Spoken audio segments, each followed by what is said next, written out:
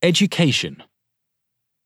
To combat the issue of the young workforce no longer having the right education to keep up with the technological developments being implemented, nations must reform many different structures in their governments and societies. One of the most impactful ways to reduce youth unemployment is to focus on education. This change comes in two forms. The first is shifting education to areas for which there will be future demand. These skill shifts also accompanied the introduction of new technologies after the first industrial revolution.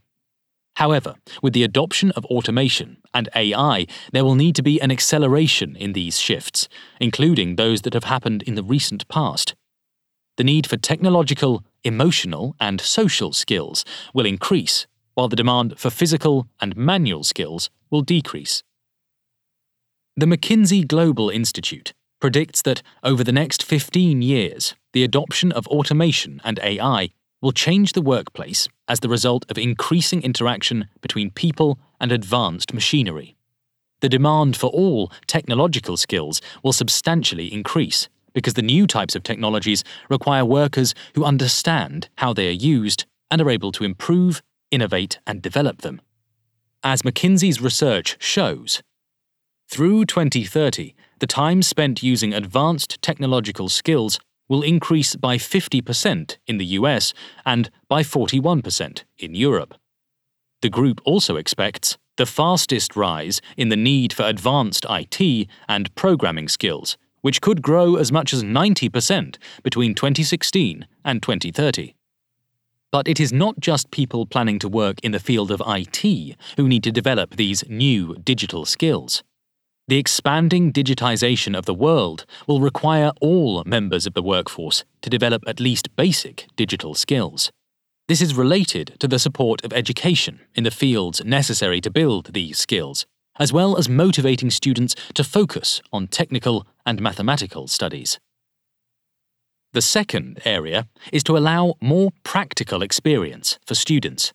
Achieving a more practical education may have a large impact on the rate of unemployment.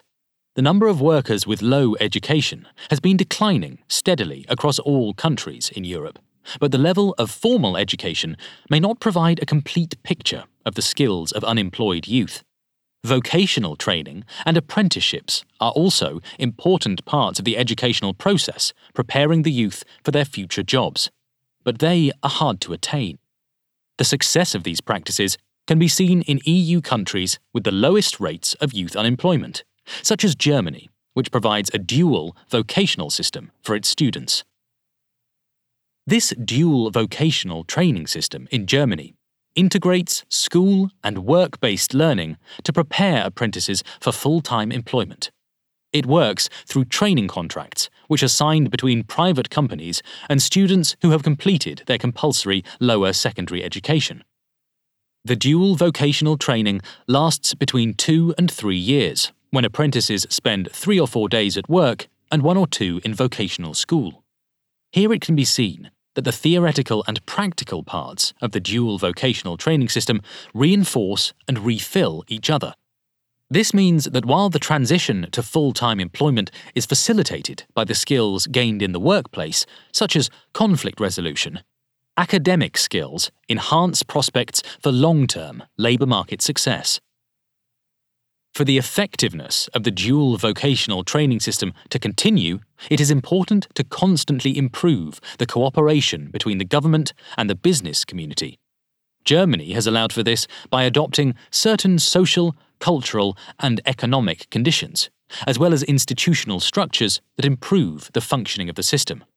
To prevent the short-term needs of employers from distorting broader educational and economic goals, Germany created complicated checks and balances at national, state, municipal, and company levels. Additionally, Germany has a developed and institutionalized research capacity, which includes the Federal Institute for Vocational Education and Training. The institute is responsible for supporting innovations and improvements of the system to make it more flexible and responsive to the actual situation and demands on the labour market. Germany's approach to preparing young people for employment and the low youth unemployment rate can serve as a great example for other nations, as well as one possible solution to ease young people's fears regarding their future.